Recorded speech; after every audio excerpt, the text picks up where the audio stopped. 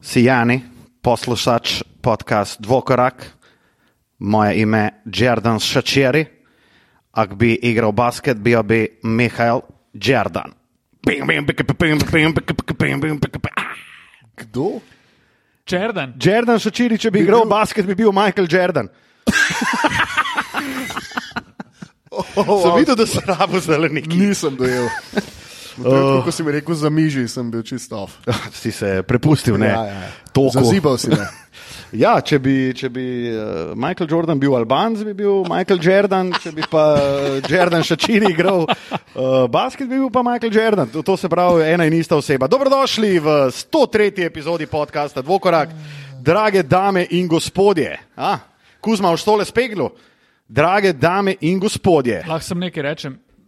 102. epizoda je to. Dobrodošli. Kjer je pa ne povedal? 103. Dobro, nič se ni spremenilo praktično. Ura je pozna. Ne, ura je pa res pozna. Mislim, ker tole je pa... To je že skoraj time to bed. Tole je 21... Pulza zdaj, To je že time to Ne, bed, veš kaj, da je crkovina, Matjaž.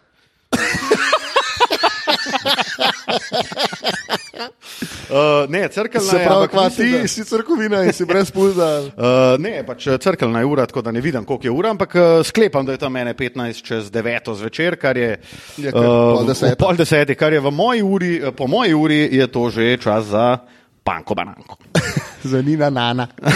102. epizoda podcasta Dvokorak, drage dame in gospodje, se opravičujem, Tile Lamut, Matija Kosmač, Lukaš Tucin, zopet z vami in zdaj najprej smo se malo hecali, najprej smo malo takole imeli bentra in tako naprej, zdaj gremo pa v meso, zdaj bomo pa resni in zdaj se pa... dobro sliš, ko rečeš, da gremo v meso. Če veš, kva mislim. Ti mali bajsi.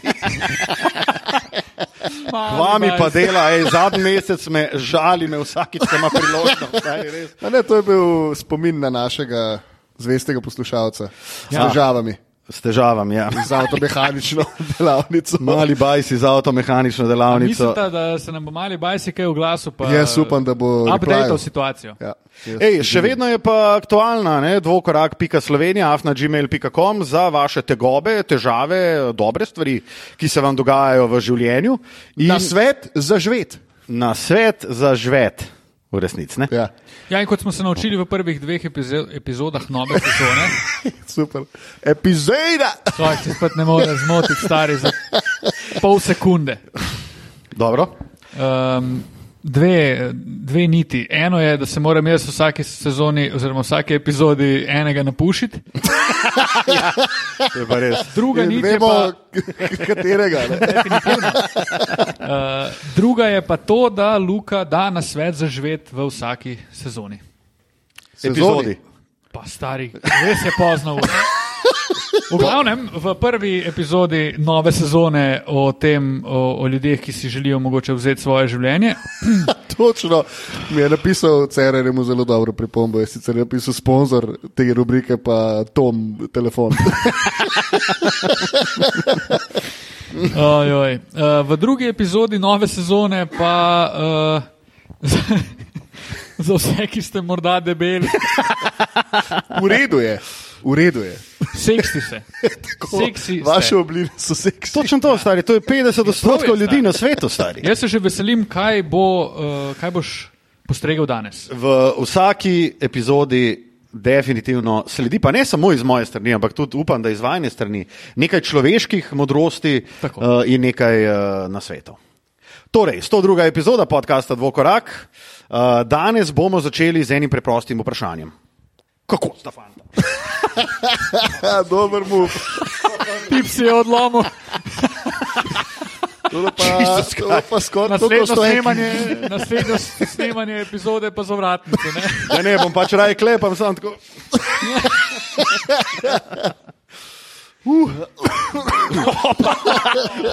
Opa. Odlično. Dobro. Začeli smo kašljajoče, ampak upam, da to ni kakšno bolezensko stanje, razen seveda psihološko. Vleče se ti pa kar nekaj cajta že. Ja. Vleče se mi že kar nekaj časa. Ja. Prehlad? Sploh ni prehlad, pač neki vmes. Nahod. Kva spet ni bilo prav. Kako si nahod, da si ga malo pobrehal. Ne, drugače v redu, brez posebnosti. Life je lep. Sorry, Zlatan Čordić. Prosim, ne. Ne, pri njemu je svet lep. Ja. Kar pomeni, da je potencialno tudi, potencialno ni bila beseda, ki sem jo iskal, ampak posledično je tudi življenje lepo. Če je svet lep, je življenje lepo. Razmišljam, če se mi kaj takega zgodil. V enem tednu. Bi rekel, da nič. Je očitno nič takega, ne. Šokantnega. Tilen ti? Tudi meni se nič šokantnega ni Sam zgodilo. ti pa garbaš zadnje tedne, kar napune, a? Ja, garbam, tudi zadnji teden je bil naporen, ampak brez nekih Jaz vem, koliko norih ti garbaš, posebnosti. sam s tem, ka Messenger, kaj napišem, in pol gledam, kdaj bo kdo reply oziroma sinov. Aha. In Luka je bil kar- razmeroma hiter. No. Ej, a imata vidva pržgane notifikatione za Messenger? Jaz imam, ja, sicer silent Jaz sem izklopljen. notification, ampak Jaz smo vse izklopili. Tako da jaz dejansko vidim, ko moram odpreti Messenger aplikacijo, da vidim, kdo mi je pisal in pol odprem. to je bila moja metoda, da bi manj uporabljal te aplikacije in sem gotov, da jih uporabljam več. A res, jaz jih pa manj Ja, zato, ker pol vsakič klikneš Ker pol gor, ker te klikneš. zanima, a je kaj noter. Ne? In na Insta, ne, Jaz pa kar malo pač za pozabim. message, če jih imam izklopljene, pol klikneš, da bi pogledal message, nimaš message, ampak zraven mečem, story. Pa že pim, pim, pim, Zraven pa še že- mečkam. Pa že v DM-e. Pa upam, da sto Tako faca. pa enkrat, jaz sem tudi Insta. Tudi Insta imam izklopljene notification, pa ko pridem, pa se začnejo.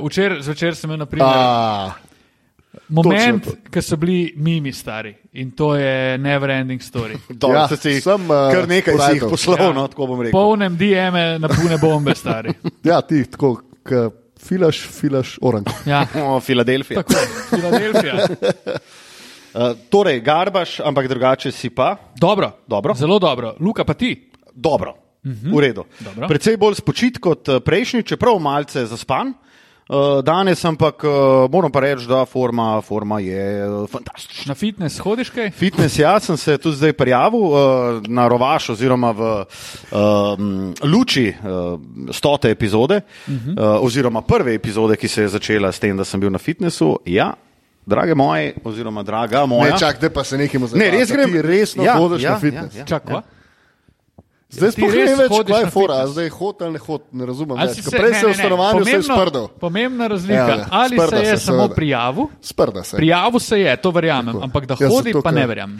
Ne, Ka firma časti, ne? Ni, jaz, drugače ne. Mislim, nič te ne stane, da se prijaviš. Ne? Zdaj, ali boš to izkoristil, ne, je pa drugo vprašanje. Da, bom zato, ker je. Jaz sem imel veliko težavo v bistvu s tem, da sem vedno nekje najdel neke fitnese, ki sem se mogel pol ure do njih praktično voziti.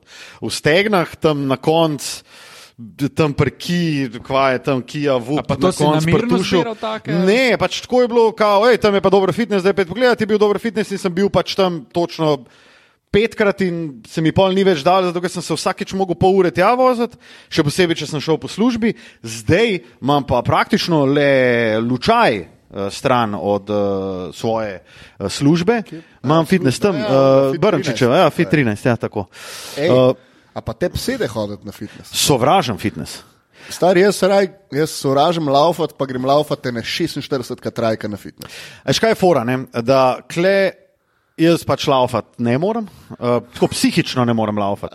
Pa sem tudi tako. Fizično težavo. Dobro, fizično je tudi, definitivno. Fizično pa zlahka. Ampak lahko se pa potrudim, pa malo zalaufam. Ne? Tako, to sem Tako mislil. Ne? da, ne vem, police z mesnimi izdelki, recimo. Recimo, do Atlasa, une mesarije, ki jo imam čez reko, do tja vedno rad grem. Do Atlas, Atlasa. fantastična mesarija, Atlas mimo grede. Slovenije.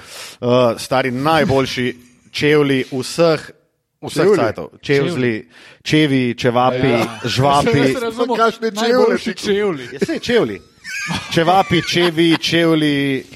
Nauk te Fak, zgodbe, stari moj. drage poslušalke in poslušalci, gledalke in gledalci, izberite fitness, ki vam je blizu vašega doma. Wow, Ali iz službe. Da rabimo ta nasvet. Pač, Ali a iz ni to službe. logično? Ja, več kot očitno ni Ja, logično, ne, jaz če ga si ti nisem. izbiral fitnesse, ki Ja. so pol ure stran. Definitivno in to je bila tudi, kar sem hotel povedati, je, da sej sem včasih kar neki laufal v resnici. Kako me gleda z nejevero, ti pa tu zdaj le hočeš eksplodirati.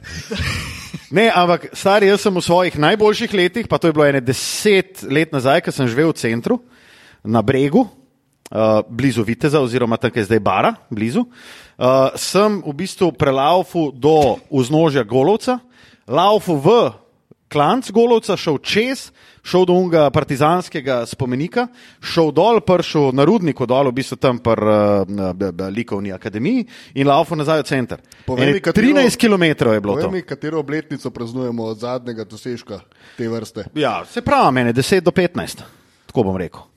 Ampak, kar pa hočem reči, je pa, da ja, laufanje je ogabno in mi je manjše zlo, mi je fitness, predvsem zato, ker pač, dobro se pri laufanju tudi lahko zberem, ampak pri fitnessu, ker je pod streho, lahko pa res se pač zmišljujem, kdaj grem. A grem ob 7 zjutraj, ali grem ob 5 popoldne po službi, ali grem ob 7, nima veze. Lahko grem in tudi nimam pol izgovora in če pač ne grem, je to le moja oseben fail. Ki jih je bilo pa mimo grede. Gromozansko veliko. Tvoj life je kar se fitnessa tiče. Ja, dobro. Mislim, kar se tega tiče. Tvoj life je fail. Tvoj life je poseben fail. Super. Oseben fail. Wow. Si pa imel rojsten dan. Matko me ne špara, ne? Ne. Ni Simona Šparavec, ali kaj je ona? Ti. A ni bil Šparavec un smukač? Grega Šparavec. Je bil. To je pa že una, no? Šparovčeva, ja. A je Šparovec? No, nima veze. Ej, rojsten dan si imel, ne? Da. Iskrene čestitke še enkrat. Thanks, stari. Hvala za povabilo na rojstni dan. Thanks, stari. Kako si praznoval? Jaz bi sicer tu na glas povedal, da si se krohotal v zelo neprimernem trenutku, ko smo prišli na tekmo. Čakaj malo. Pa ne bom tega povedal. Sam povedal bom, da si se krohotal in to dobesedno krohotal v najbolj neprimernem trenutku v času tekme Cedevita Olimpija Juventud. Dobro, a jaz lahko povem še eno zgodbo iz te tekme. Pridemo v ložo in moji prijatelji mi dajo darilo in začnejo peti vse najboljše. Ob tistem trenutku je pa, oziroma ko se je darilo predajalo, v tistem trenutku pa je bila na parketu minuta tišine za vse žrtve vojne v Izraelu in Palestini in tako pač cela dvorana tiha. Trenutek tišine, pa se sam sliš, vse najboljše. Nekateri smo tihnili. Ful je bil dober Pol Tatalovič, ki je prišel not, dajmo fantje, pa zaprl vrata. Najbolj neprimeren trenutek. Ja, pa sledil malo za tem. A je bil to je bila pa taka situacijska komika črna? Ne, zelo neugodno je bilo, ker mi sploh nismo na uni točki, mi sploh še nikoli nismo pogledali proti parketu in nismo vedeli, niti če se je tekma že začela, niti kaj se dogaja in ko se je začelo pet, je bilo zelo čudno, ker je bilo zelo tiho, niti nobene muzike, nič, ne. Ja, smo vsi čakali, da bomo Luki zapeli. Cela dvorana je čakala. Jezus, to je bilo zelo neugodno, ampak ni bilo pa nalašč, je bila, kot smo rekli, situacijska zadeva. Meni je bilo pa pač seveda to smešno, ker so mi take Larry David stvari so mi zelo smešne, ki so še v trenutku izjemno neprimerne, pa še toliko boljše. Je pa Tatalovič imel še dve izvrstne najave. Fantastično. Ti si jih dobro spomniš. Ja, on je sedel tako, jaz pa Matija sva sedela v drugi vrsti lože, ne? On je sedel pa čez štenge na levo stran, pa v tretji vrsti. Ne? In kaj se je že zgodilo na koncu, mislim, da prve četrtine, je bil to napovedovalc. Napovedovalc ga je ziritiral. In tako nekaj se zgodi, napovedovalc konča in je ta moment. Ja, veš, kaj je rekel, napovedovalec je rekel, DJ, spin that shit. Spin that thing. In pol, dok se je glasba začela, ne, tako jaz glih malo pogledam nazaj v smislu, a je še kdo to slišal, ne, in se malo tako držim za glavo, pa sem tale tako pogleda desno proti nama, pa sam slišiš, ojoj. Ampak ta ojoj je bil to je bilo noro. Res od srca, ker je rekel, lej, mogoče bo to glih prav glasen je bil. Tako, so ga v bistvu sami slišali. Dosti ljudi ga je slišalo, ampak ni bil pa, da bi se zadrl. Ja. Pa imel pa še eno. Fantastično. Ob koncu tekme imel še nekaj.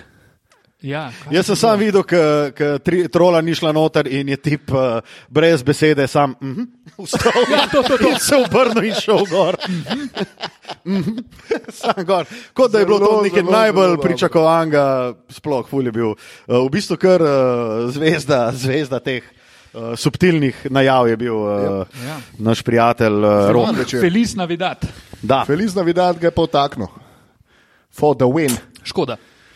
Feliz. Dominikanski utikač. Ja,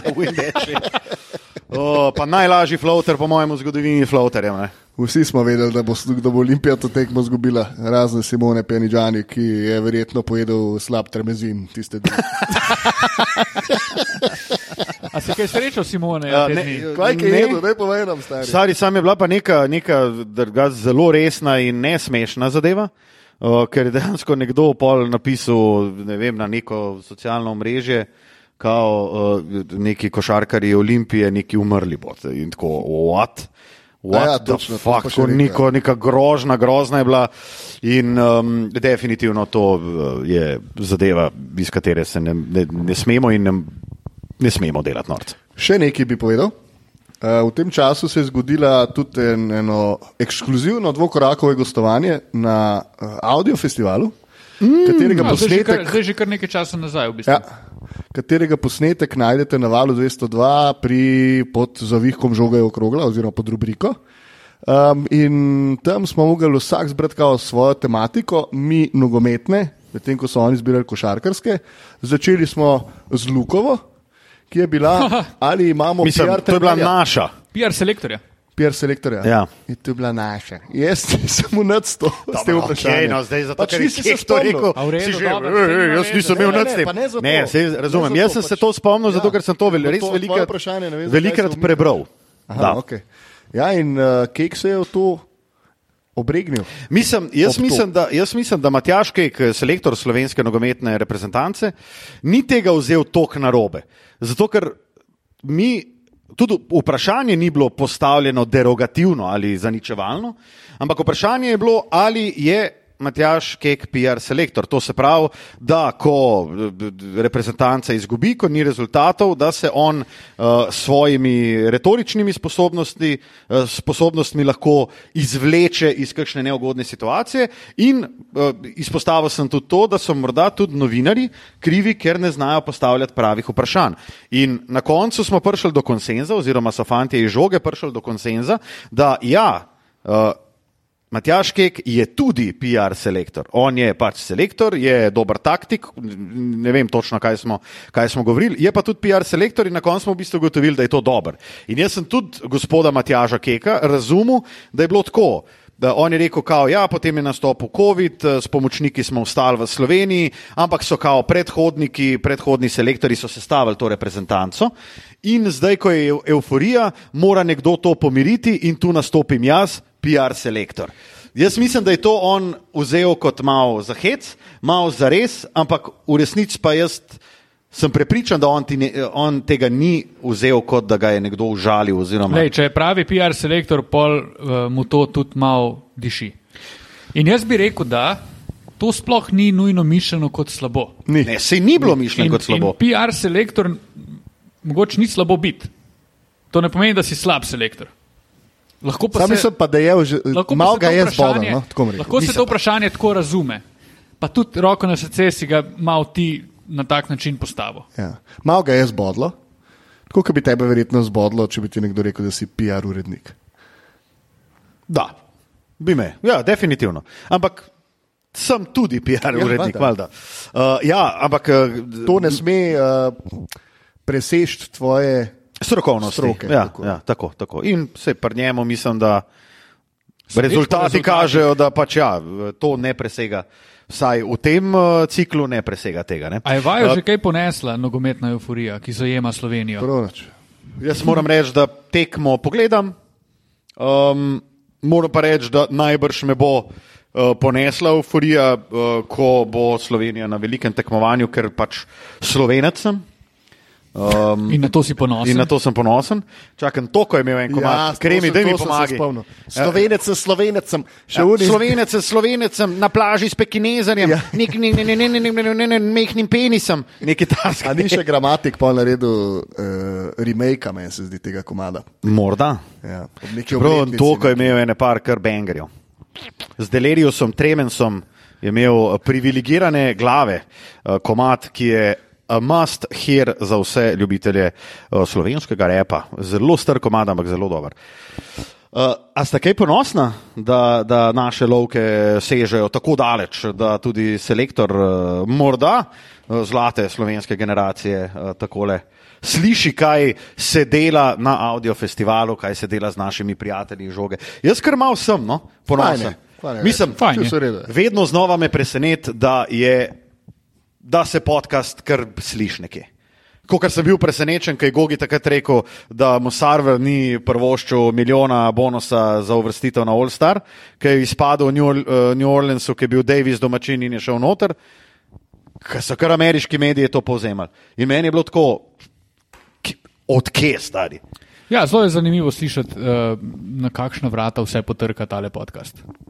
In lepo je to, ampak meni tudi hitro pozabim na to, če sem čisto pošten. Dobar, ja, itak, ampak... Kdo pa je? Podcast dvokorakov.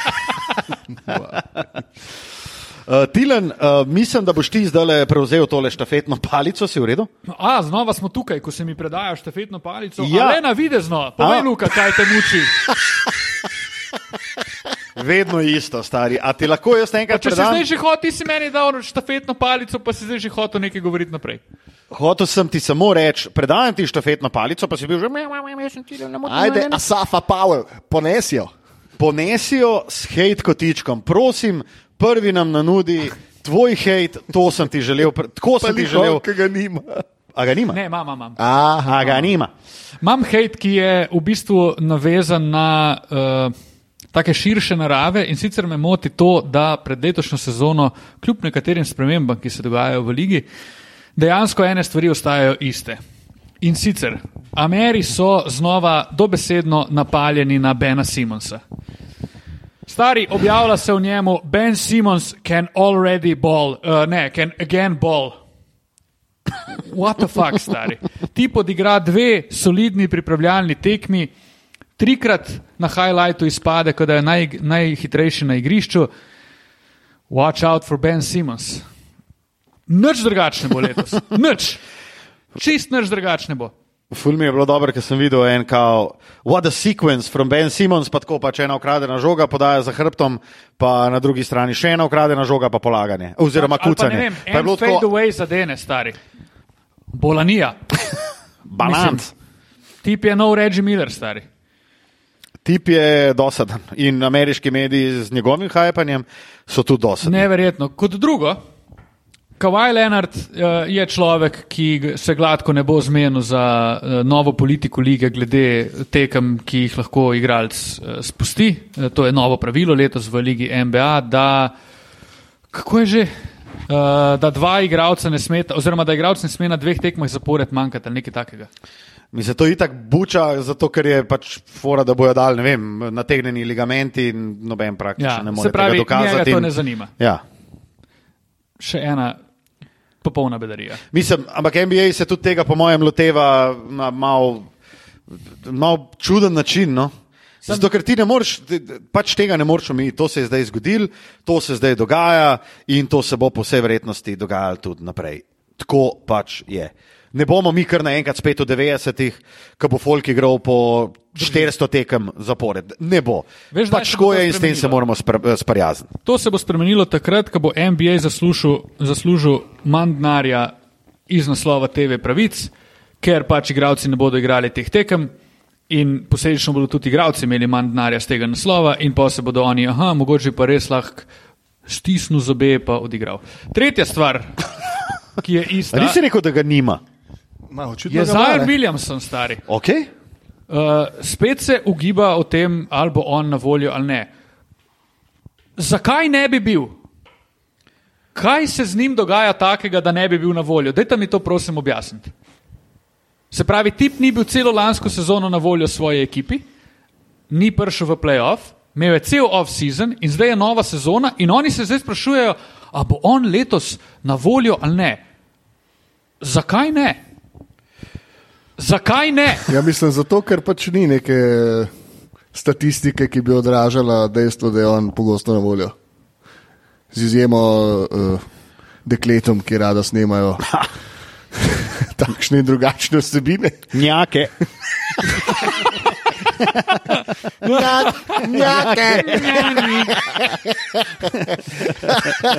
In četrta stvar. Dobro. James Harden je znova v sporu s svojo ekipo. Breaking news, že kaj, 3. leto zapored. Nič novega, vse po starem, on kraj Atlantika. O tem sem pa hotel jaz že v prejšnji epizodi malo govoriti, pa nismo prišli pa do Hardna. Ja? In sicer so ene par ameriških podcasterjev, je to Wozni Lambre, to zelo pogosto govori in zelo dobro govori. V smislu, Wozni šef. Njegov track record nam govori, da James Harden igra v Ligi NBA predvsem zaradi denarja. Seveda moramo se zavedati, da gre za košarkarja, ki ima neverjetno kakovost in tako naprej in ki jo pogosto tudi pokaže. Ampak v trenutku, ko je njemu očitno Daryl Morey pri Filadelfiji obljubil, da bo podpisal Max pri Filadelfiji, se je on odločil, da bo Brooklyn zapustil. Ker Brooklyn mu je že ponudil Max predtem. In ni razloga, zakaj bi on sprejel Filadelfijino ponudbo, če ne bi bil zihar, da bo dobil, če ne bi dobil obljube, da bo v Filadelfiji lahko podaljšal in dobil velik keka. Kar se kasneje ni zgodilo. In očitno ga je Daryl Morey, s katerim sta bila kot rit in srajca, kar se tiče razmerja GM igralec, očitno ga je zajebil, ne? In s tem, ko ga je zajebil, ga je Harden seveda nabal na kol, ne? In zahteval trade. In zdaj ni na voljo in noče biti na voljo, ker ga pač njemu se gre za kek. Ampak je prišel nazaj na kemp? Ja, zato ker mora, ker drugač bi bo plačal zel. Drži. Kar potrjuje dejstvo, da v glavnem in predvsem to ni igra za kek. Šokantno presenečenje. Definitivno. Me pa pol zmoti njegova izjava, ki je skrajno moralistične narave in reče model, ja, vete, jaz sem se hotel, to razmerje med front officeom in mano je zdaj čisto porušeno, jaz mislim, da se tega ne da obnoviti, jaz sem se hotel upokojiti v Filadelfiji, ampak zdaj so oni to porušili. Stari moj, če se pa ti hotel upokojiti v Fili, pa tudi, ne vem, mislim, pa sedej. Ja, se strinjam. In jaz imam vprašanje za vaju. A boš ti ga tudi jaz imam vprašanje. Mogoče, a je James Harden Hall of Famer? Ja. Jaz bi rekel, da je. Da, tudi jaz bi rekel, da je David Hasselhoff. Jaz imam pa zdaj vprašanje za vaju, a je po vajnem mnenju James Harden še vedno game changer? Ne. Pa ne zato, ker bi pri teh letih izgubil sposobnost biti game changer. Jaz mislim, da on še vedno to sposobnost ima. V fizičnem in skill smislu. V laboratorijskem okolju. V spretnostnem smislu. Pa v glavi ga pa nima. Zato, ker se je lani videl. On je bil eden najboljših playmakerjev večji del sezone. Pol, pa ti si na neki točki celo rekel, koliko ti je to cool, ker zdaj se pa govori, kao on ni več skor, neki Gordon in si jo vzel, pol, ne vem, koliko tekam. Ene dve super odigral, pol pa ene dve tudi fuknul kanto in zaradi tega so šli ven. Pač Samo ne zna se podrediti vlogi v ekipi. On mora biti the guy. Se pravi, se poraja vprašanje, zakaj je, oziroma je po vajnem mnenju sporno, da mu nočejo dati Maxa. Ker zakaj bi dal nekomu Max, če on ni game changer? Če on ne dela razlike za Fili v luči osvajanja naslova oziroma prid v finale lige. Stvar je moralno sporna za Daryla Moreyja. Drži. Če si ti stvar obljubil in nisi izpolnil obljube, to ni cool na katerem koli nivoju. Drži. Kar se tiče pa, to je bila zelo podobna zgodba za Isaiah Thomasom. Ne, ki je šel takrat v Cleveland. V Bostonu. Ja, pa je pol šel v Cleveland in pol mu Cleveland ni hotel podaljšati pogodbe, ker pač on ni bil fizično dovolj pripravljen igrati basket. Kao, jaz sem se zavrž žrtvoval, igral sem pod injekcijo, lahko je bila spet kakšna obljuba v igri. Ampak meni gre ta player empowerment na kurac. Stari, če si slab in ne moreš igrati, zakva bi te jaz plačal, razloži mi. In tudi to, ne? Samo zato, ker moram. Kje to piše, da je treba narediti. Po eni strani razumem obljubo, ja, ti boš tu dobil Max, ampak to ne pomeni, da se ti pol za 1 leto zapustiš, prideš debel nazaj na kemp in hočeš Max, pa gnil si. Ne zaslužiš si ga. Ja. A ni bil Harden najboljši asistent lige lani? Ja. Je. Bil, ne? ampak to na račun teh 2 ali pa 3 četrtin sezone, ko je res igral za ekipo, imel vlogo, funkcioniral se z Embidom, polke pa začutil, ok, zdaj pa moj moment, my time to shine. Ja, razumem, ampak pol se lahko tudi strinjamo, da on še vedno lahko vpliva. Pa se pravi, ja, v skill-wise lahko, ampak mentally-wise pa očitno ni sposoben tega, ne. Ali pa tako, realno gledano. Ni. On, po mojem mnenju, več ni človek, s katerim lahko ti ciljaš na naslov prvaka. Mislim, ja, glede na dokaze, ki jih imamo, če združiš njega kot mentalni in spretnostni del košarke, ni. Ima pa predispozicije. Kar si rekel prej o Kawhi Leonardu, mogoče ti, ki poslušaš tudi podcaste. V zadnjem cajtu nisem nič. Bill Simmons je imel zelo dobro tezo, ki je sicer zelo povezana tudi z dejstvom, da se ravnokar odvija zaključek bejzbol sezone, o tem, da redni del sezone ne šteje več nič. V smislu, imeli smo sezono, v kateri je Miami, 8. uvrščena ekipa po rednem delu, ruknila ven Milwaukee in začela pravzaprav resen basket igrati rešili v play-offu, ki prej ni bilo videti, da se kaj dosti sekirajo na čelu z Jimmyjem Butlerjem. Potem NHL, kjer je že dlje časa, že neki 10 let jasno, da pač redni del sezone ne pomeni nič, uvrstiti se moraš v ta play-off, pol pa presenečenja letijo z vseh koncev in to, da premaga 8. prvega, ni nobeno presenečenje. In zdaj se isto dogaja v bejzbolu, kjer so Baltimore Oriolsi zmagali več kot 100 tekem v sezoni, kar je big thing. In ne vem, kdo jih je že ruknil ven. Jaz mislim, da v bejzbolu je bilo tako, da najboljše 4 ekipe rednega dela sezone niso v finalu konferenc. Tako je bilo. Ja. Mislim, da je bilo norišenca. Kar dost presenečen. Ja. NBA ima še v bistvu z tega vidika še najmanj problem. Ja. Ampak očitno je to problem, ker smo ga tudi že naslavljali, pa so o tem pogovarjali in ugotovili, da verjetno zaradi tega, ker obstajajo rekordi, ki so vezani na 82 tekem. Predvsem pa obstaja denar, ki je vezan na 82 tekem v vseh športih. Ampak roko na srce je redni del še pomemben. Meni osebno ni. Tudi pa NBA se vidi, da folk ne gleda več NBA v rednem delu, folk ga gleda v play-offu. Koliko jih poznate kolegov, ki ti rečejo, jaz rednega dela ne gledam, to gledam pol play-off. To so te turistični gledalci, ki jih pač v bistvu basket ne zanima do te mere, da bi pač ga redno spremljali. Okay, yes. Kar je čisto razumljivo, ampak glih to je problem, kar se ga omenil. Pač takšno število tekem ti zelo težko držiš enega gledalca 82 tekem, ene ekipe, pa če si die hard fan, ga težko držiš zraven. Bo? Ti ne boš držil. Okay.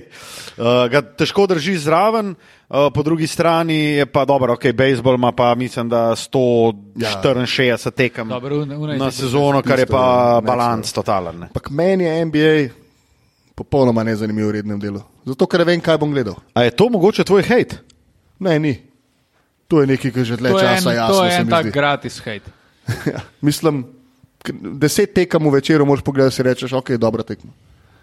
Da najdeš 1 ali pa 2. Ja, se za Božič recimo tako ne. Ali sem turističen, pa sem turističen gledalec NBA, čisto res. Ali pa nisem, je to čista resnica.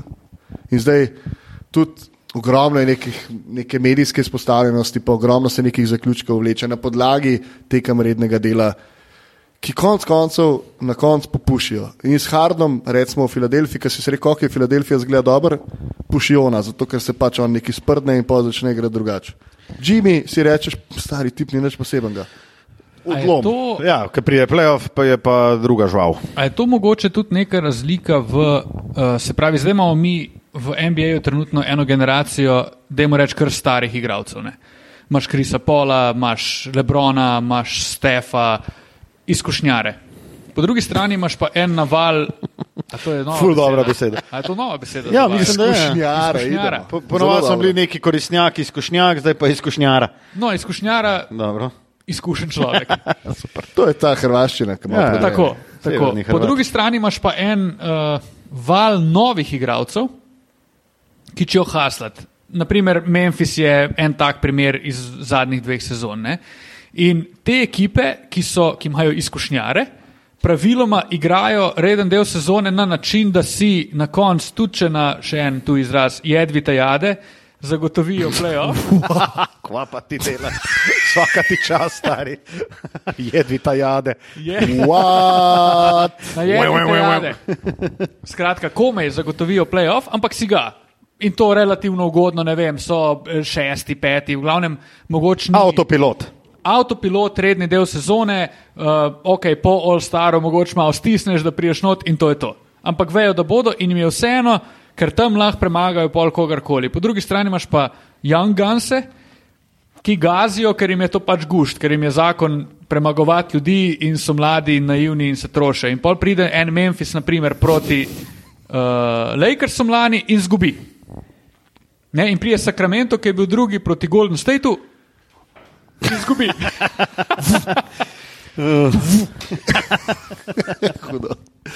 Ja. Matko popeli na svojim hejtom naprej. Vstopom pri podcastih in sicer se bom naslonil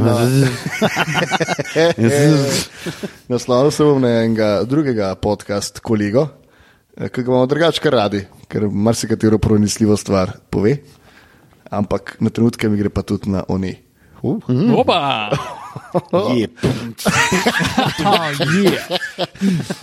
JJ Redick. Redick. Imel je, ne vem s kom najprej, pol pogledam s Camom Johnsonom je imel intervju in pogovarjali sta se o tem, veš, kaj ima on te momente. The moment I knew you were a sicko, you were a basketball sicko. In pol sta se pogovarjala z enim prej, kako je lažje v šut prehajati iz desne roke, iz desnega driblinga v šut. In pol sem jaz razmišljal, jaz se pa ne strinjam. Jaz tudi ne. Zato, ker jaz sam sebe, ko gledam z leve, milijonkrat lažji, hitrej, boljši šut, v smislu odstotkovno, bolj natančen. In sem bil že tako, kar neki nakladata in kar neki secirala sta nek del košarkarskega giba, ki si kar tako, you're a sicko, kako greš iz driblinga in pol že med driblingom razmišljaš, ja, hvala Bogu, človek božji, pa se basket špilaš, kva pa še drugega grunta, stari, kako še čim prej šut, pa daj prosim te. In pol kako je z leve strani v bistvu teži, in pol mu je pa Cam Johnson rekel, ne, jaz sem pa tebe gledal, da ko pa priješ z leve strani, ko tečeš v levo stran, ja, iz levega driblinga, ali pa ko dobiš le žogo, da se pa v bistvu pol, ko se odrineš, midair, se nastaviš pa stabiliziraš. Ne. Se kar tako. Kva se mi tle pogovarjamo, stari moj, in zakaj se fucking poveličuje neke stvari, ki so sam poprečne, basic, ja. In mi gre čas sam na živce, ki se dela tako znanost iz tega. You're a sicko. Ja, si za enega, ki doma na miški F16 fura pred računalnikom, si sicko, ja, zato ker pač ni fukno žoge na koš v lifeu. Ampak za nekega poprečnega basket igralca, ki pa vrže parkrat na mesec na koš strice, si pa rečeš, ja, seveda, logično. Valjda obstajajo finese, ki jih dodelaš, ampak to pa ni taka finesa. Ampak vsaka oseba, ki igra basket, favorizira en gib. Eni v desno, eni v levo. Jaz tudi v levo, definitivno. Jaz v prodor, meni je veliko lažje tako priti v šut, pa tako. Ja. Pa verjetno zato, ker si jo z levo naštimaš in pol to, v bistvu si komolc lahko tle naštimaš. Ne? In levo sam preklopiš, komolc imaš že not, gremo. Ne vem, če ne bomo delali te, kar dela JJ Redick. Zdaj smo kar začeli, ne? V bistvu to, kar ti je šlo na one, smo kar malo. Ne, smo kar začeli pretiravamo, no. Pretiravajo.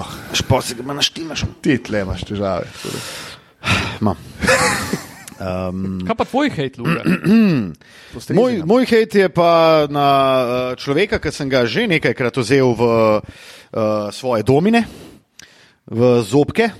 Okay. In sicer je to... Domine. Reče se domine. Ja, vem, ja. Ampak jaz rečem domine. Tako, kar rečem za ušese. Ja, mislim, da je to, veš. Izvoli.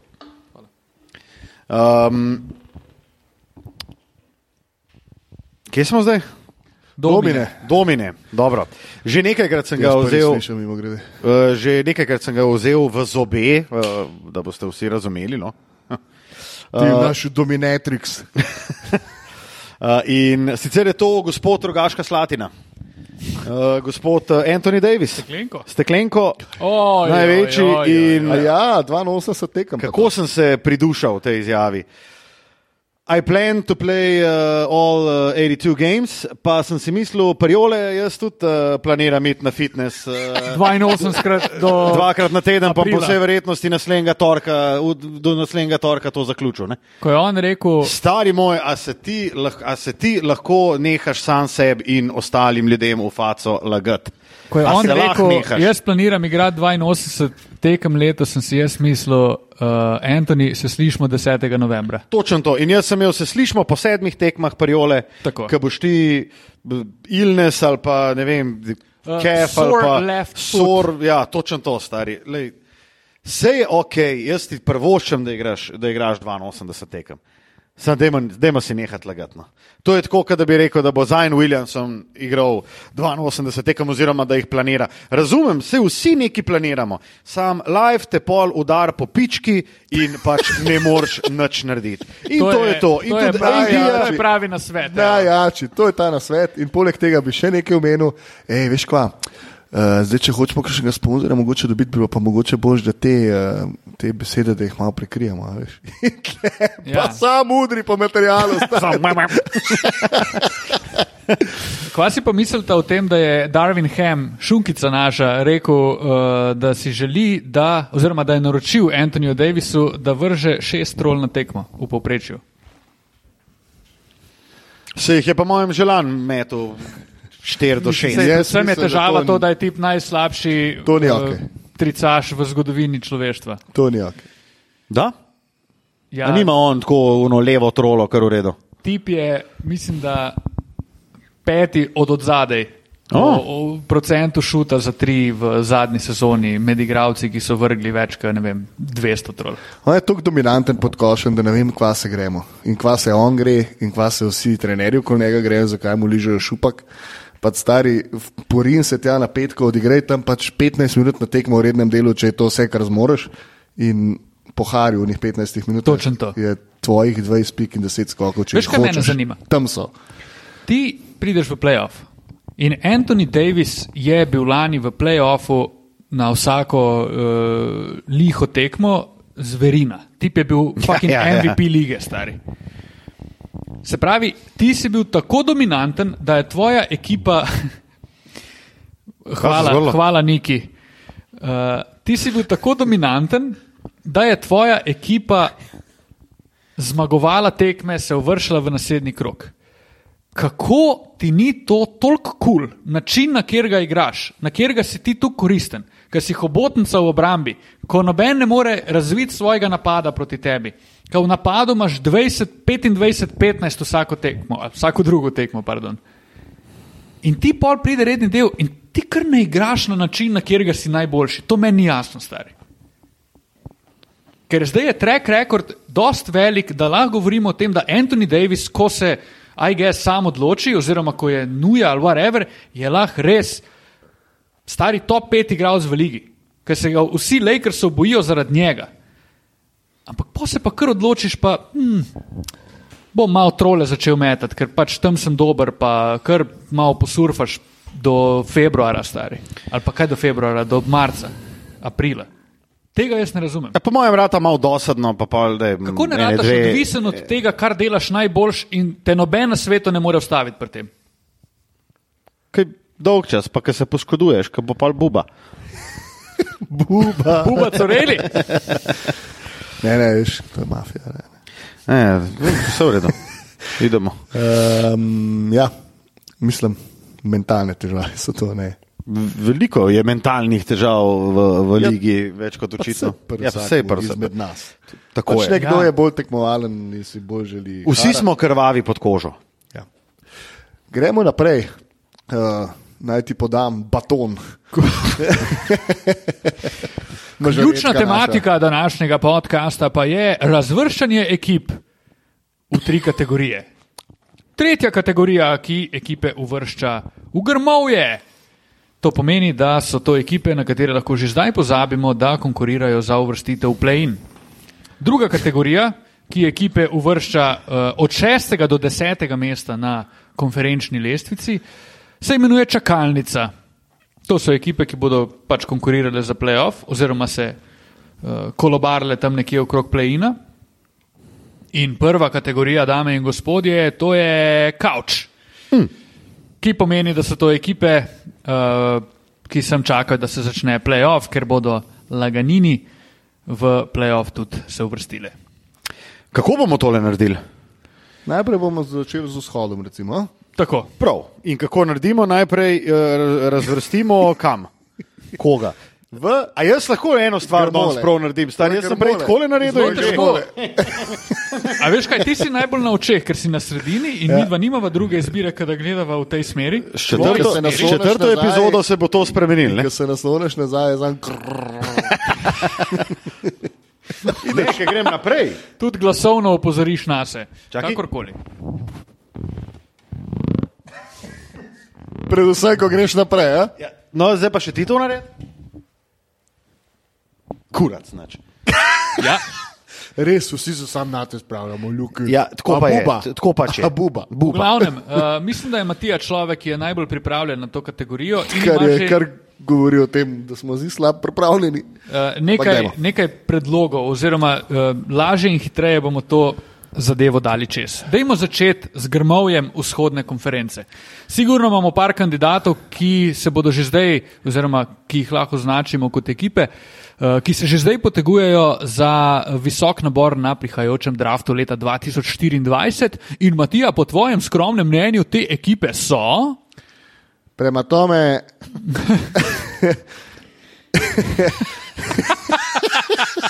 Ker Kremža, da. Tudi Kremža smo zbudili tamle, kaj je. Kremža pa tudi vmes za panijo. The Editors.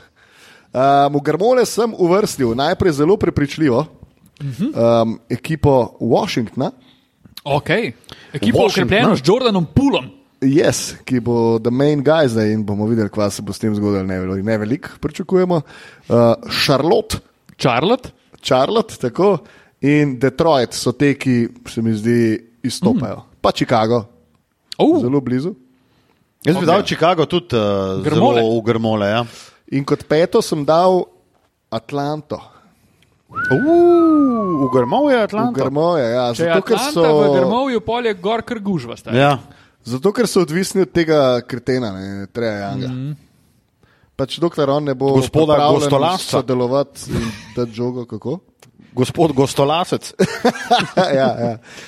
Dokler je on pač ta ballhawk, od katerega je na koncu zaradi tega, ker je ballhawk vse odvisno, se mi zdi, da ima Atlanta veliko težavo. Ok, torej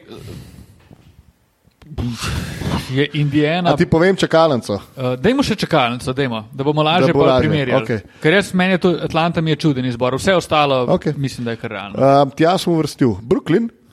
Okay. Brooklyn se mi zdi še najbolj primeren, da bi šel lahko tja zadaj. Ja, potencialno, ja. Orlando. Okay. Toronto. Dobro. Indiana. Okay. In New York Knicks. A veš, zakaj sem tako razmišljal? Rekel sem že za Atlanto, da imajo problem, ker je njihov superstar je človek, s katerim nihče noče igrati. Kar se mi zdi ključna težava s katerokoli ekipo. Medtem, ko imaš pri Indijani, ki mogoče nima tako zvenečih imen, ampak kar nekaj zanimivih mladih igralcev, imaš pa igralca, s katerim hočejo si igrati in ki je več kot očitno eden izmed naslednjih prihajajočih obrazov lige v Halliburtonu. Zato sem se tako odločil. Ok, kaj pa Orlando? Ja, zakaj Orlando ni v Grmovju? Veš kaj, moje razmišljanje gre v tej smeri. Ne? Atlanta, kakorkoli se strinjam z vsem navedenim o gospodu Mladeniču, Gostolascu. Vseeno se mi zdi, da ta ekipa premore toliko individualne kvalitete, da lahko zmaga zadostno število tekem in se uvrsti v play-in. To pomeni 9. ali 10. mesto na lestvici, ne? Kar v naši terminologiji pomeni čakalnico. Pri čemer imam težavo to isto reči za Orlando, naprimer. V bistvu tudi za Indiano, ampak zastopim tvoj argument za Indiano in bi se bolj pridušal na Orlando, da to vseeno še ni njihova sezona v kateri bo Bankero, Wagner, Sachs bodo poskrbeli za to, da Indiana pride v play-in. Orlando. Nisem mogoče jaz teh power rankingov delal tako, vi boste v play-inu, vi ne boste. Atlanta se mi zdi... Atlanta se mi zdi, da je ekipa, ki pada iz sezone v sezono in ni točno jasno, kakšen je in bi moral biti njihov naslednji korak. Žalostno je, da se mi zdi Orlando, pa Indiana se mi zdi, da je ekipi v sponu. In veš, če je recimo na koncu, recimo Atlanta 10, Orlando 11, bi še zmer prej dal v čakalnico Orlando kot Atlanto. Ker Atlanta bi mogla biti višje po vseh nekih parametrih. Pa smo ugotovili, da... Orlando sigurno je ekipa, ki more iti navzgor. Je skrajen cajt za to. Valjda. Medtem ko Indiana v bistvu, ta čakalnica, Indiana je nekako obsojena na čakalnico, podobno kot Toronto. Ampak Toronto smo letos se vsi strinjali, da spada nižje, zaradi menjave trenerja, po moje izgube identitete, isto, oni po moje Chicago, hočejo zdaj zamenjati Toronto, vse. Vzamem nazaj, Toronto bi dal prej kot Brooklyn v grmole. Zato, ker spet imamo tle Brooklyn, ki ima neke mlade. Jaz mislim, da bi Brooklyn znal biti presenetljivo dobra ekipa v rednem delu. Dober v rednem delu. Ja. Kar najverjetneje pomeni 6, 7, 8 mogoče. Ja. Meni se zdi kar žalostno, da je tak trajektorij Atlante dosti podoben trajektoriju Dallasa. Ja. Katastrofa je. In tudi pač obe ekipi imata več kot očitno en povezani in skupno težavo mogoče. Smem jaz svoje grmovje predstaviti? Na vzhodu? Na vzhodu. In sicer kot najslabša ekipa. A zdaj boš ti tam lepa ranking od nekoga drugega prebral? Ne, ampak bom tudi sam razvrstil, ker niso pravilni, ampak mi pa sam pomaga, da imam ekipe na enem mestu. To se pravi Detroit, grmole, Washington grmole, Orlando grmole, še vedno, Chicago grmole, potem bi dal Charlotte v grmole in imamo 5 ekip. Zanimivo, Charlotte, ki si ga koval v zvezde. Sej danes sledi še eno presenečenje. In sicer ga bom uvrstil na kavč. Koga? Težko, boste videli. Koga boš uvrstil? Charlotte boš uvrstil? Ne. Charlotte je v grmolu. Stari, kako si si zdaj vdahnil? Ma dej nehaj, eno presenečenje vam pripravljam. Ja, dobro. Ki gre proti vsem, kar sem govoril v 5 sezonah. New York Knicks si bojo... Da. Knicks se bom dal na kavček, ne. Moj problem z Knicksi je povezan samo z Juliusom Randlom. Da, tudi moj.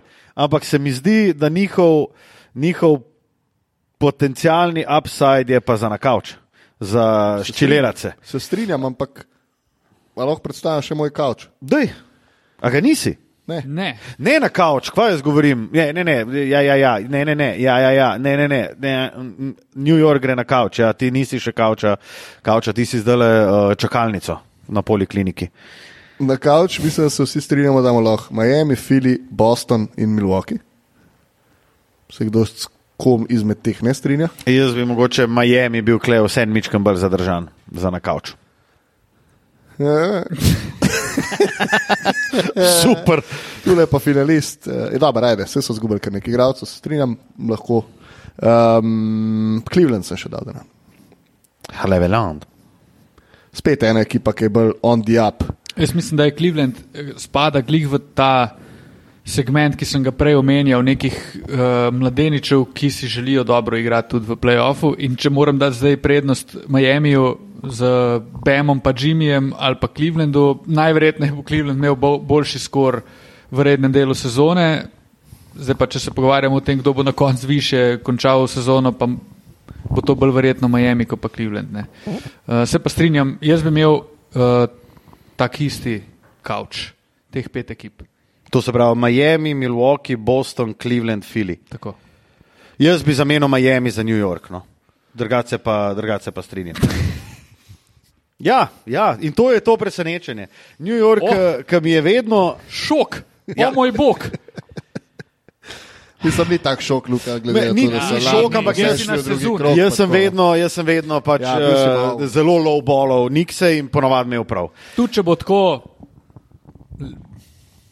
let it be. Ja, to se pravi, strinjamo se s Kavčem, strinjamo se načeloma tudi z Grmolem in temu primerno se strinjamo tudi s čakalnico, glede na to, da se vsem strinjamo. Jaz moram sem tu, da bo v zapisniku, ne bi rekel, da bo Atlanta dejansko izpadla iz play-ina. Jaz bi dal Atlanto v čakalnico, definitivno. Skupaj s Torontom, Chicagom, Indiano in Miamijem v mojem primeru. Ja, okay. Moramo vsem se zavedati, da so to zelo na široko ohlapne skupine. Ja. Definitivno. Lahko nadaljujemo z zahodno konferenco. Absolutno. V tem primeru si bom jaz zdaj vzel pravico do tega, da opomnim na lansko epizodo, ki razvršča ekipe v Grmovje, čakalnico in na kavč. Lanska sezona je postregla z marsikaterim presenečenjem, dame in gospodje. Eno izmed presenečenj, predvsem v očeh našega in vašega najljubšega Luke, to je seveda Luka Štucin, je zagotovo ekipa Sacramenta. Pred začetkom sezone jo je namreč uvrščal vehementno, suvereno in samozavestno v Grmovje.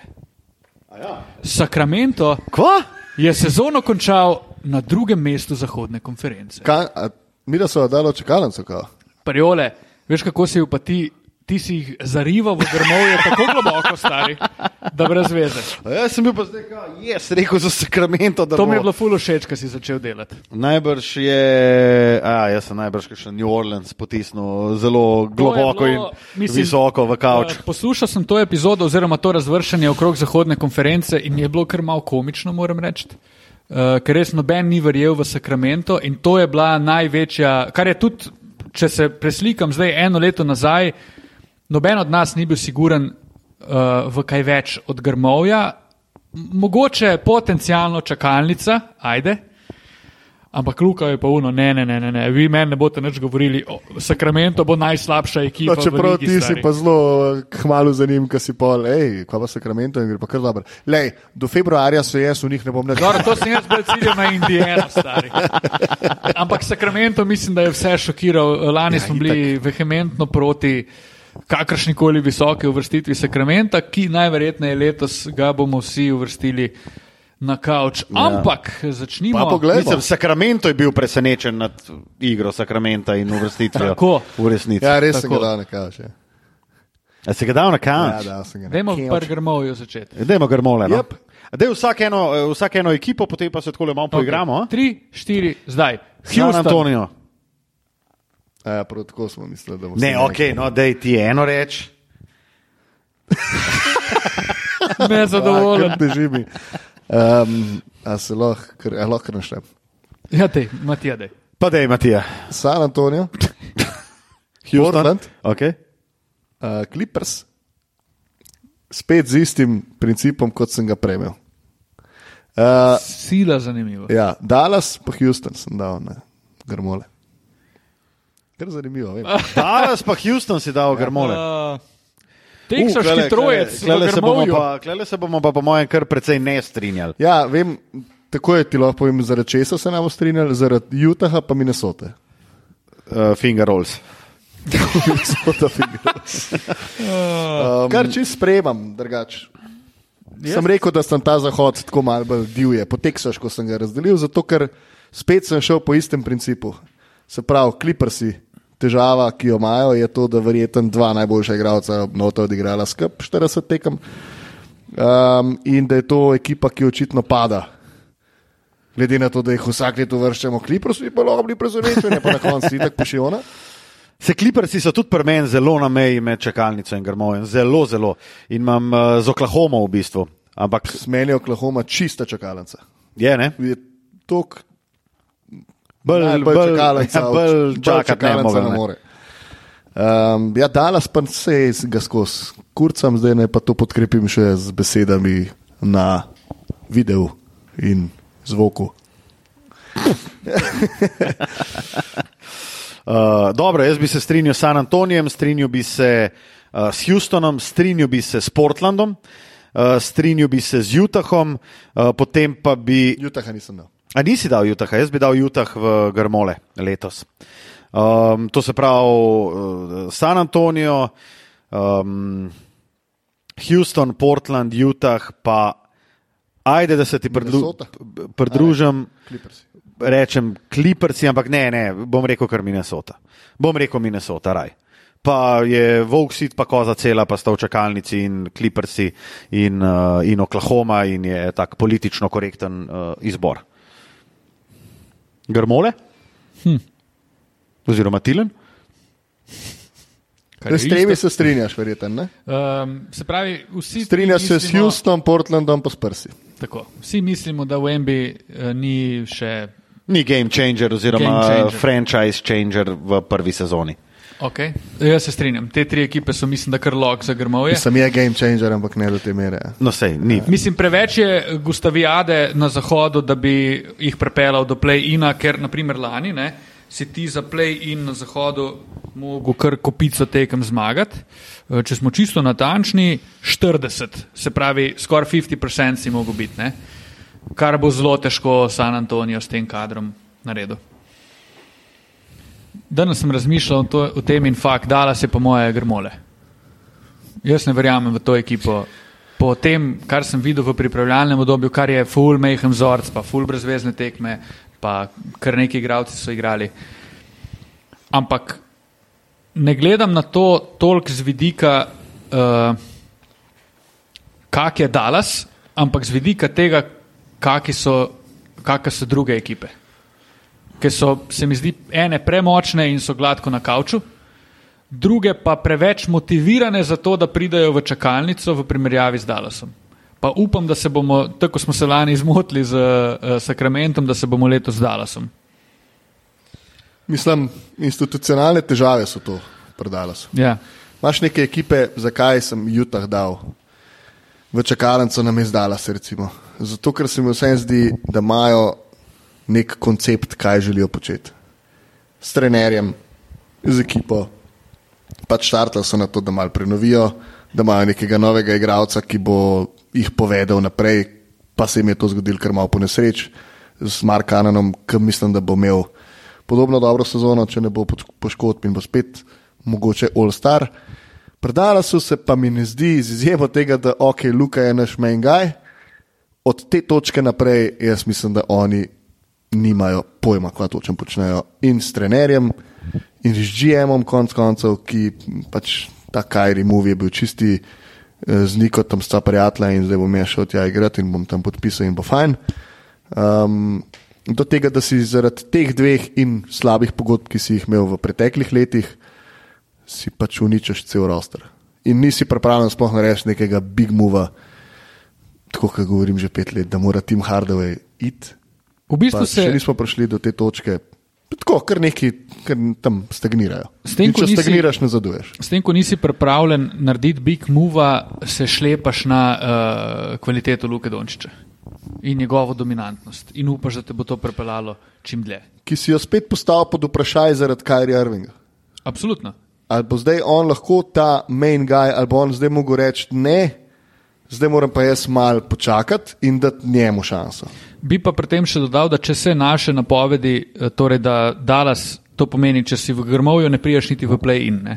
Torej si spet isto kalan, niti presmrdiš ne v kakršenkoli play-off, to je naravna katastrofa za Dallas.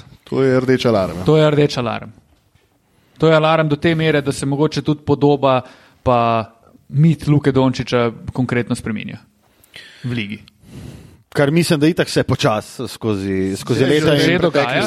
Zadnja sezona je bila mogoče se že dogaja. Ta, ne. Jaz sicer Dallasa ne morem dati v Grmoje, no res ne. Ne, ti bi ga dal v play-in vse. Da, v čakalnico play-in bi ga dal, skupaj z Oklahoma, Clippersi in meni ljubim New Orleansom. In koga imaš ti pol v Grmovju? Portland, Utah, Houston, San Antonio in? Clippers. A zdaj si rekel Clippers v čakalnici? Ne, Minnesota ali pa Clippers. Ne, Minnesota sem dal v grmovje. Pardon, Minnesota v grmovje. Mislim, da letos Minnesota, pa me to malo sram reči, ampak da bo vseeno v čakalnici. Jaz bi rekel, da OKC pa Minnesota sta mi prototip čakalnica ekipe letos. Sej sta itak skozi v čakalnici in skozi v play-inu. Nekaj smrdita okoli.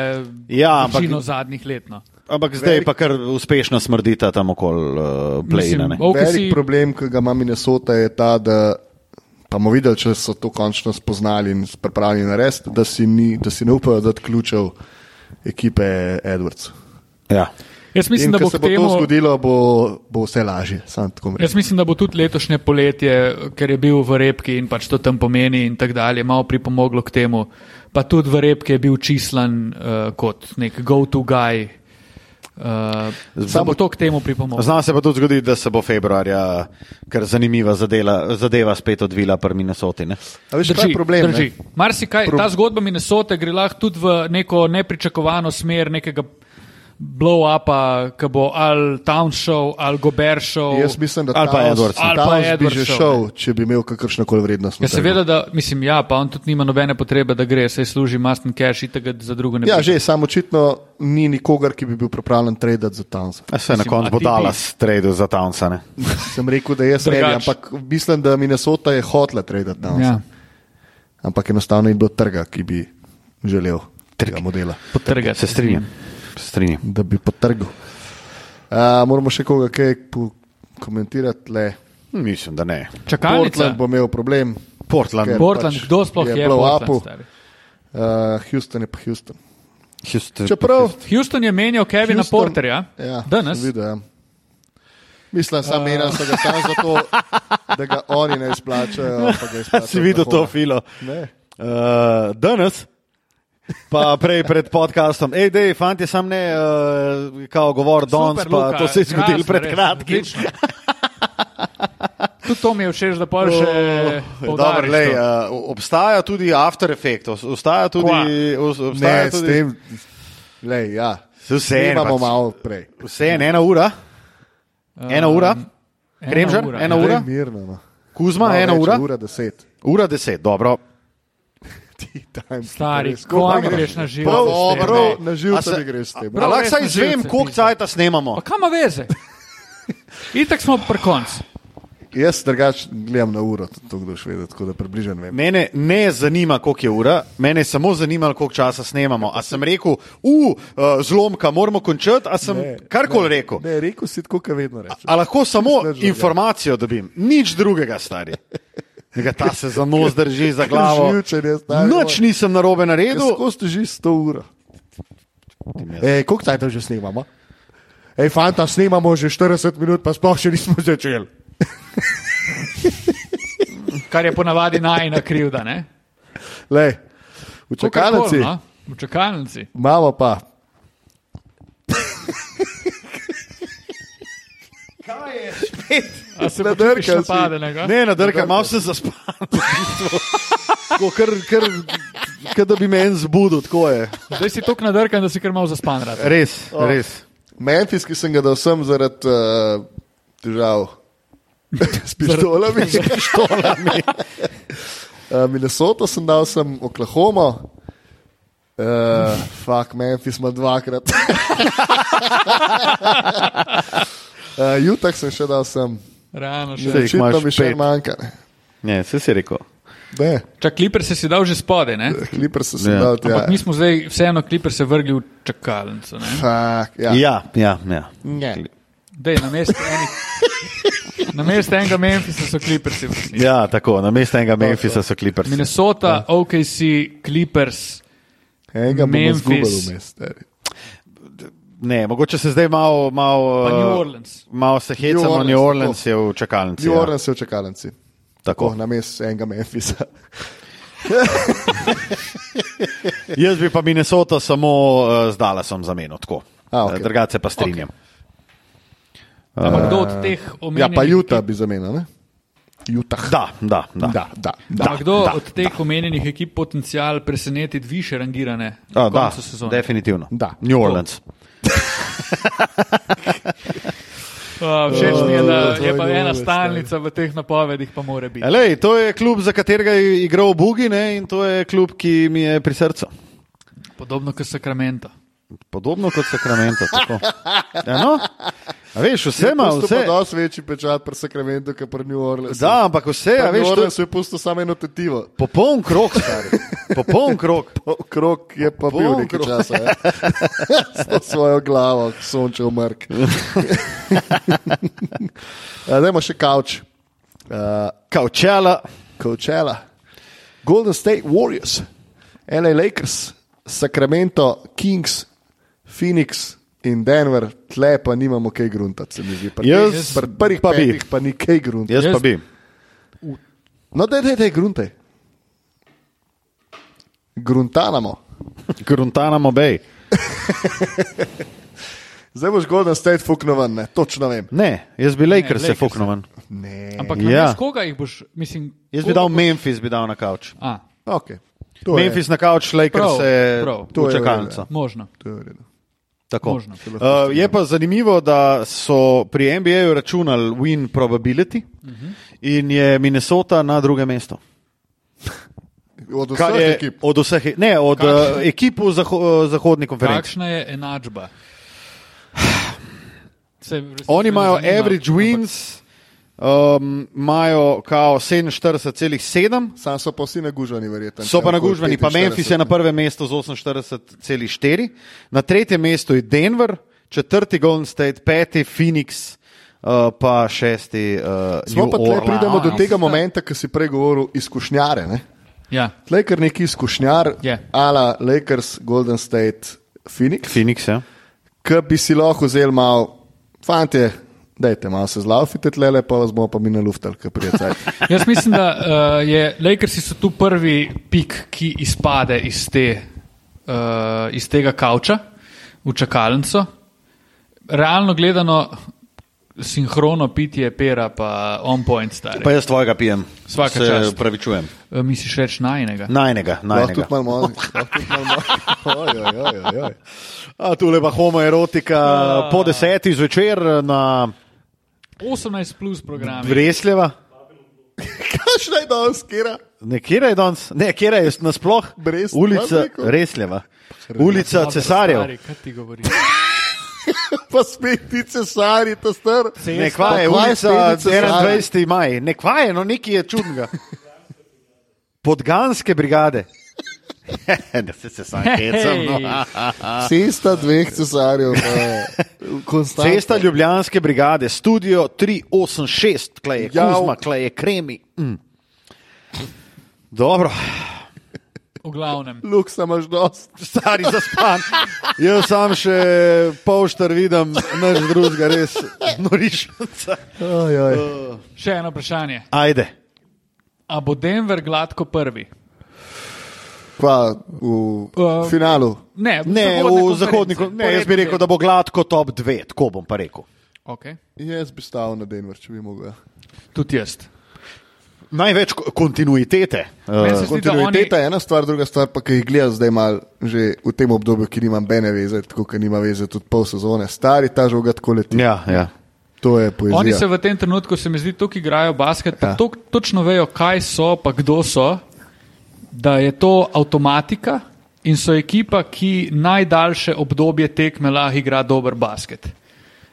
To pomeni 45 minut na vsaki tekmi lahko igrajo dober basket ali pa soliden basket, kar je vsaj 10 minut več, kot velika večina ostalih ekip v ligi. Pomajo pa še 3 igralce, ki ti lahko tekmo odločijo. stari. Tako. In to ti pač more prenesti full zmag. In ful je dobro, da se Denverja nič ne omenja. Ja, seveda Spet se pod pogovarjaš. radarjem, Svet, lepo. to je- Ampak to bo dobro, največji stari. To je avtopilot To je spet. to In... dobro. To, kar so sprse iz leta Ja, 2014, ja, ja. 2015. Ista scena. Ker noben ni govoril o njih, ampak vsem so bili pa top 2 na Westu in čao, A so živijo. to naši glavni favoriti za naslov? Denver. Ja. Jaz sem šel pa, ja, mislim, morajo biti. Morajo biti morajo prijeti iz zahoda, ja. Jaz mislim, da. Pa Jaz misliš, da bo težko- prvak iz zahoda? Jaz mislim, da bo. To je Bi dal večje možnosti, tako čist streljamo, se nima veze. Ne vemo, kaj se bo zgodilo. Da. Ja, bi dal, zaradi pač lanske finale sezone. damo koga. Jaz bi dal obe finali, dajmo rešiti. Aha, finale konferenc. Okay. Boston, Milwaukee, pa Golden State, Denver. Jaz se z veseljem strinjam, so mi pa Lakersi tle malo. Jaz bi mogoče rekel Ampak Lakers, bi raje rekel Golden State. Jaz bi rekel Lakers, Denver, pri čemer mi je zanimivo, da noben ni omenil Phoenixa. Ne? Kako imamo mi težavo s Phoenixom? Ma ni težave. Težava se je zgodila in razvila prejšnjo sezono, ko smo vsi govorili, da imperativ mora biti šampionski prstan, potem so pa biti, ja, no, seveda, pa so pa eno veliko keko iz geze stisnili na tla in je bilo to, ne?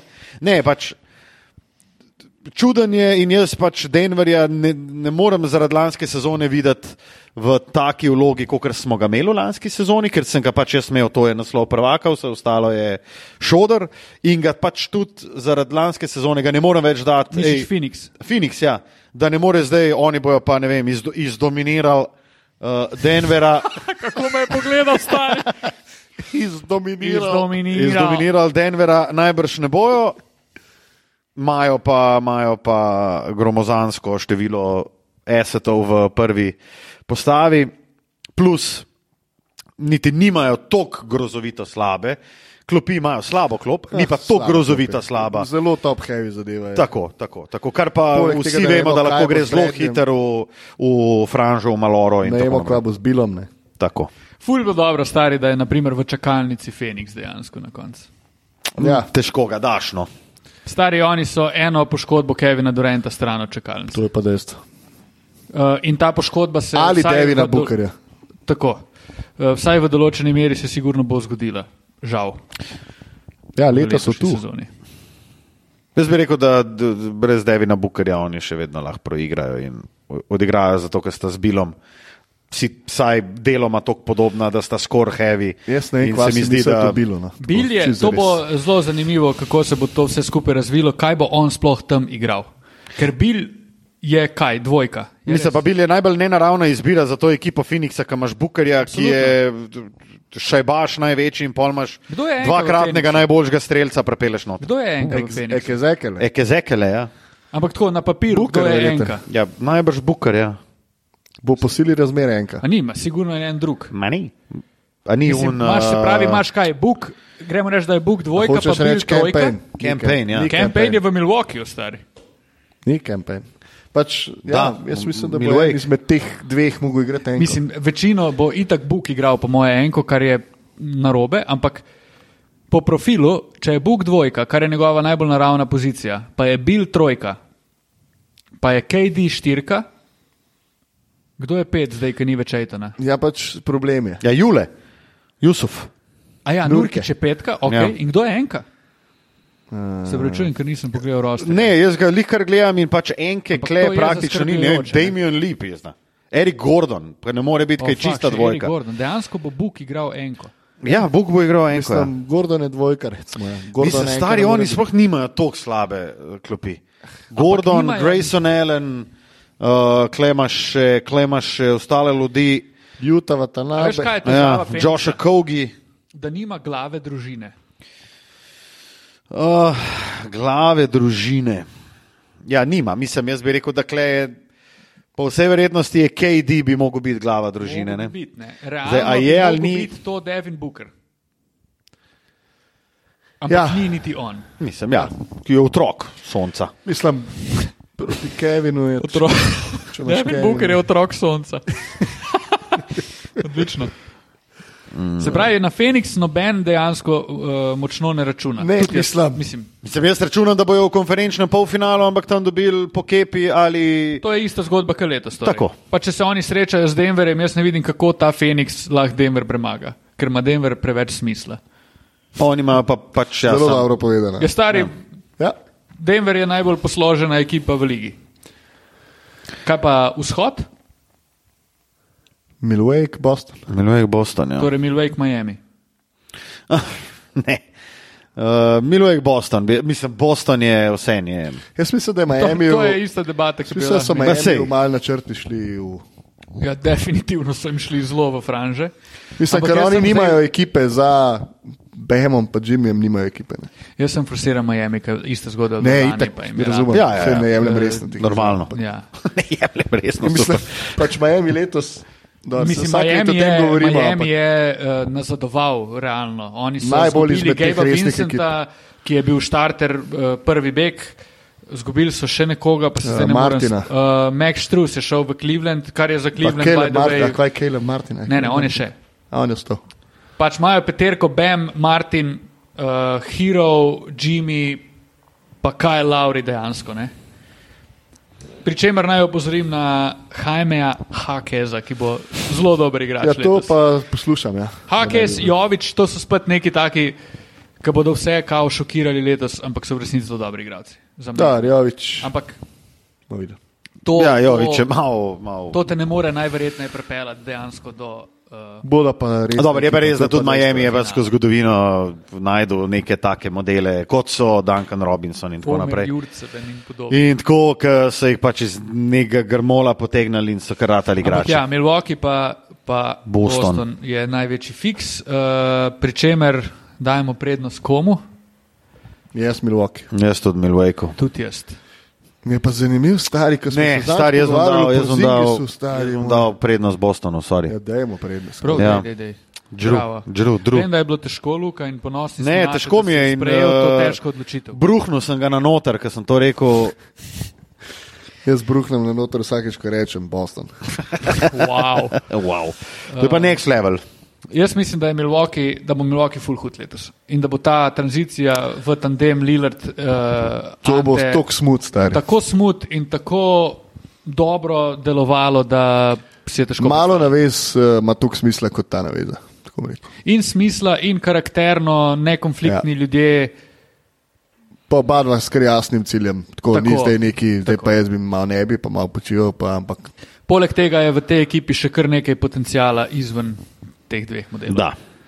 Vprašanje je spet Chris Middleton, ne konc koncev, ko pridemo do...